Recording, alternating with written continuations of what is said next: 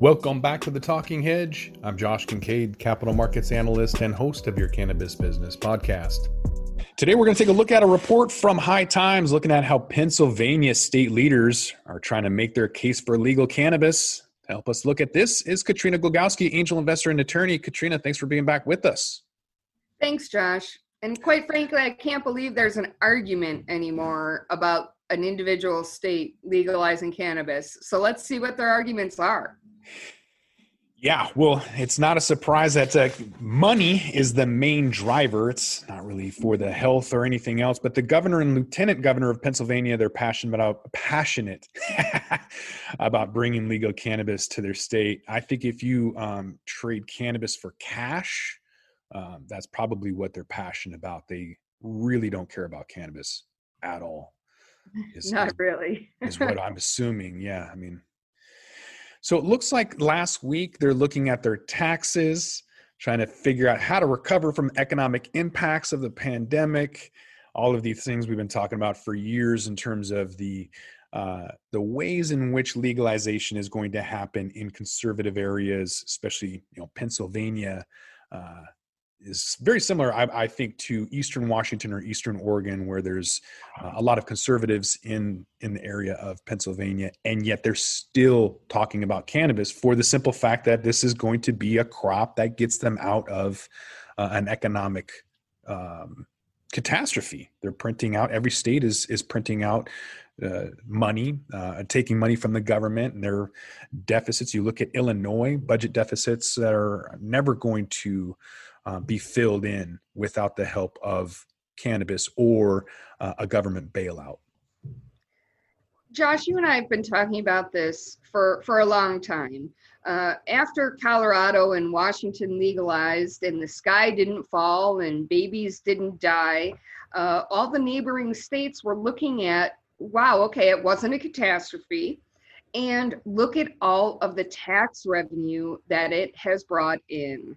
And if you are Pennsylvania and you're looking at New York and you're looking at Ohio, you got some serious FOMO going on. Where's my tax revenue? Where's my piece of the pie?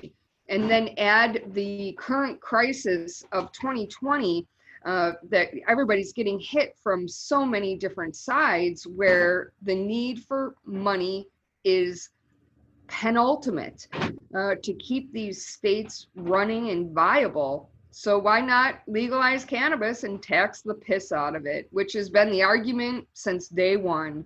So hopefully Pennsylvania figures it out, follows the rest of their neighboring states, and legalizes cannabis and reaps the tax revenue. Mm-hmm. So the lieutenant governor of Pennsylvania said that with regards to the money or currency, that it's going into the pockets of the drug cartels, and there's a thriving cannabis market in Pennsylvania already. But the problem is that it's unregulated, it's illegal, and it's underground, and none of those revenues are going into their treasuries. And yet you have Pennsylvania senators calling the governor's cannabis store idea a nightmare. So serious disconnect between members in DC and members of their own state.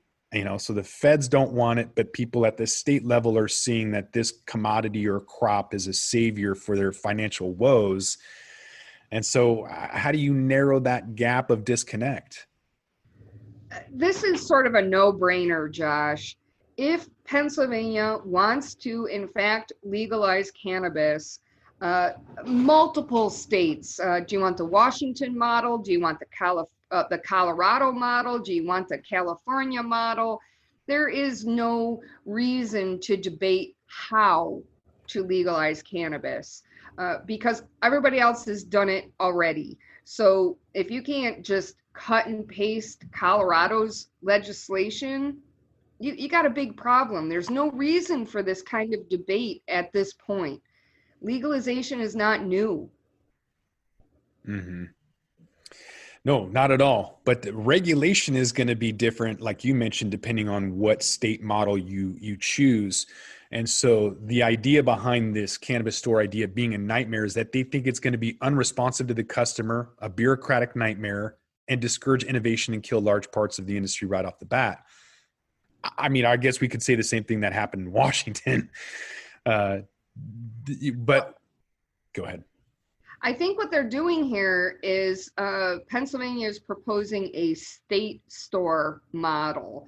And the state store model just does not work. It was a catastrophic failure in Ontario. Mm-hmm. The Toronto area, they came out of the gate with a state store model where the government sells you weed instead of a private entity. And it didn't work. It quite frankly did not work. It was way too slow to roll out. The regulations were unduly burdensome, resulting in Toronto, the largest metropolitan area in Canada, not selling any legal weed for about a year until they figured out that they needed to abandon that model. Mm-hmm. So if they're going to legalize, don't look at Ontario as your model. Don't keep it into a state store model. It doesn't work. And if that is the catastrophe that Senator Dalen Lynch is referring to, I would agree with him. And don't go that way. Look at Colorado. Look at California. California had their own problems as well. Look at Washington. Look at Oregon. There are many successful methods for legalizing cannabis. Mm-hmm. Would you advise that they just push this through and then change it as they go? Has that really worked out for existing regulated rollouts, or should they fight for the perfect bill? You had a catastrophic rollout in Ontario. It took them about a year to fix it. The California legalization was a huge mess, and they are still trying to fix it. Washington, they rolled out with 37% tax on the farmer, on the producer, and on the retailer. Took them about a year to fix that. So if they think that the only way a Pennsylvania voter is going to legalize cannabis is to put it under the protection of a state store, then yeah, but you're going to have to fix it a year later because it's not going to work. If I was lobbying, I would lobby for the easiest possible legalization path. And if that's a state store, it's a state store. Because once it's legal, it's legal. Then you're just futzing with regulations, with advertising and content and testing and all of this other growing pains that we've seen in other states. But the fact that they're even debating it at this point is ridiculous. Just legalize it already, like all of your neighbors. Yeah, it's interesting. From an idealist standpoint, we want it to be perfect. And yet, I don't think, regardless of how the bill is written, will you ever get away from the endless amount of potential regulatory changes. In Washington State, we've seen CBD get banned in August of 2018, followed by potentially banning edible shapes and colors. And then fast forward, THC requirements for concentrates at 10%, all of these things that didn't happen, but yet you're spending all of this time worrying about it and fighting and going to the Capitol and lobbying against it. I'm not sure you're ever going to get ideal. Even if it's ideal initially, there's going to be hurdles and roadblocks that throw you off and distract you. So yeah, I'm not sure if there is an ideal scenario. If I had to pick, I like Colorado's the best. Colorado is the one that makes the most sense and is the most cannabis entrepreneur friendly.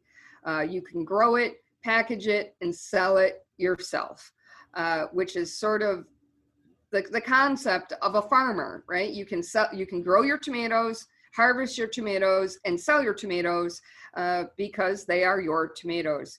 A lot of other states didn't follow that model, but Colorado really, I think, if I was advising Pennsylvania, I would encourage them to look at Colorado. Well, we don't give advice, so that's not a thing. But Yeah. Look at Colorado. Definitely opportunities, though, like you mentioned, because in Washington, if you're a producer and you can't sell it, then that's a limitation. So without that vertical integration and opportunities, you are restricted. And yet there is a state, and I can't remember if it was Arizona, but somebody on the ballot for this November is going to have direct sales from producers. So that's going to really create some animosity at the retail level for a place like Washington. But if that becomes a thing, just like any other farmers market with national legalization rather than regulated marketplace, those retail stores are going to be struggling and have to maybe pick up some production licenses and become vertically integrated. Well, we've seen proposed legislation like that. Let's call it the farmers market model, where if you here in Washington, where if you grow it, you can sell it. Of course, with appropriate identification and labeling and all of that. We're not talking about, farm stand, drop $1 in the jar type sales, but trying to cut out the middlemen to get to the customer. And that didn't pass. It just didn't pass. Call it the retailer's lobby, call it the fear of side sales. But I like Colorado's model. I really do. In retrospect, if you are a cannabis investor, it's easier in Colorado. If you're a cannabis grower, it's easier in Colorado. Producer or retailer, everything is easier in Colorado. Colorado, in fact, got so fed up with the banking regulations that they created their own state bank for, I'm sorry, that is not true, I misspoke, that they allowed in the cannabis legislation the creation of a bank so that they could bypass all the federal regulations so that the cannabis businesses could access banking. So Colorado is way ahead of everybody else, in my opinion, including California. And they certainly left Washington in the dust years ago. Yep. We'll have to see if Pennsylvania follows suit with Colorado. He's going to have to come back to the Talking Hedge and find out. So with that, I want to thank my guest, Katrina Glogowski, angel investor and attorney. Thanks for being back on the podcast. Thanks, Josh. With that, we're going to roll this one up. I'm Josh Kincaid. This is the Talking Hedge. Don't forget to like, share, and subscribe, or don't, and I'm out. Thanks for listening to today's show. To check out more great cannabis podcasts, go to podconnects.com. Here's a preview of one of our other shows. Hi, my name is Kira Reed, and I'd like to invite you to be inspired by the women who are leading in the cannabis industry.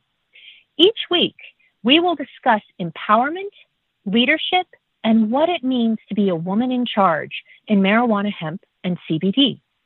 As the founder of the Women Empowered in Cannabis community, I have had the great pleasure to get to know many brilliant and talented women who are CEOs, executives, politicians, advocates, and community leaders that are focused on creating a cannabis economy that is just, fair, and equal. We'll learn how these women make decisions, how they navigate a predominantly male industry, and what they're doing to level the playing field for women. I hope you'll join us.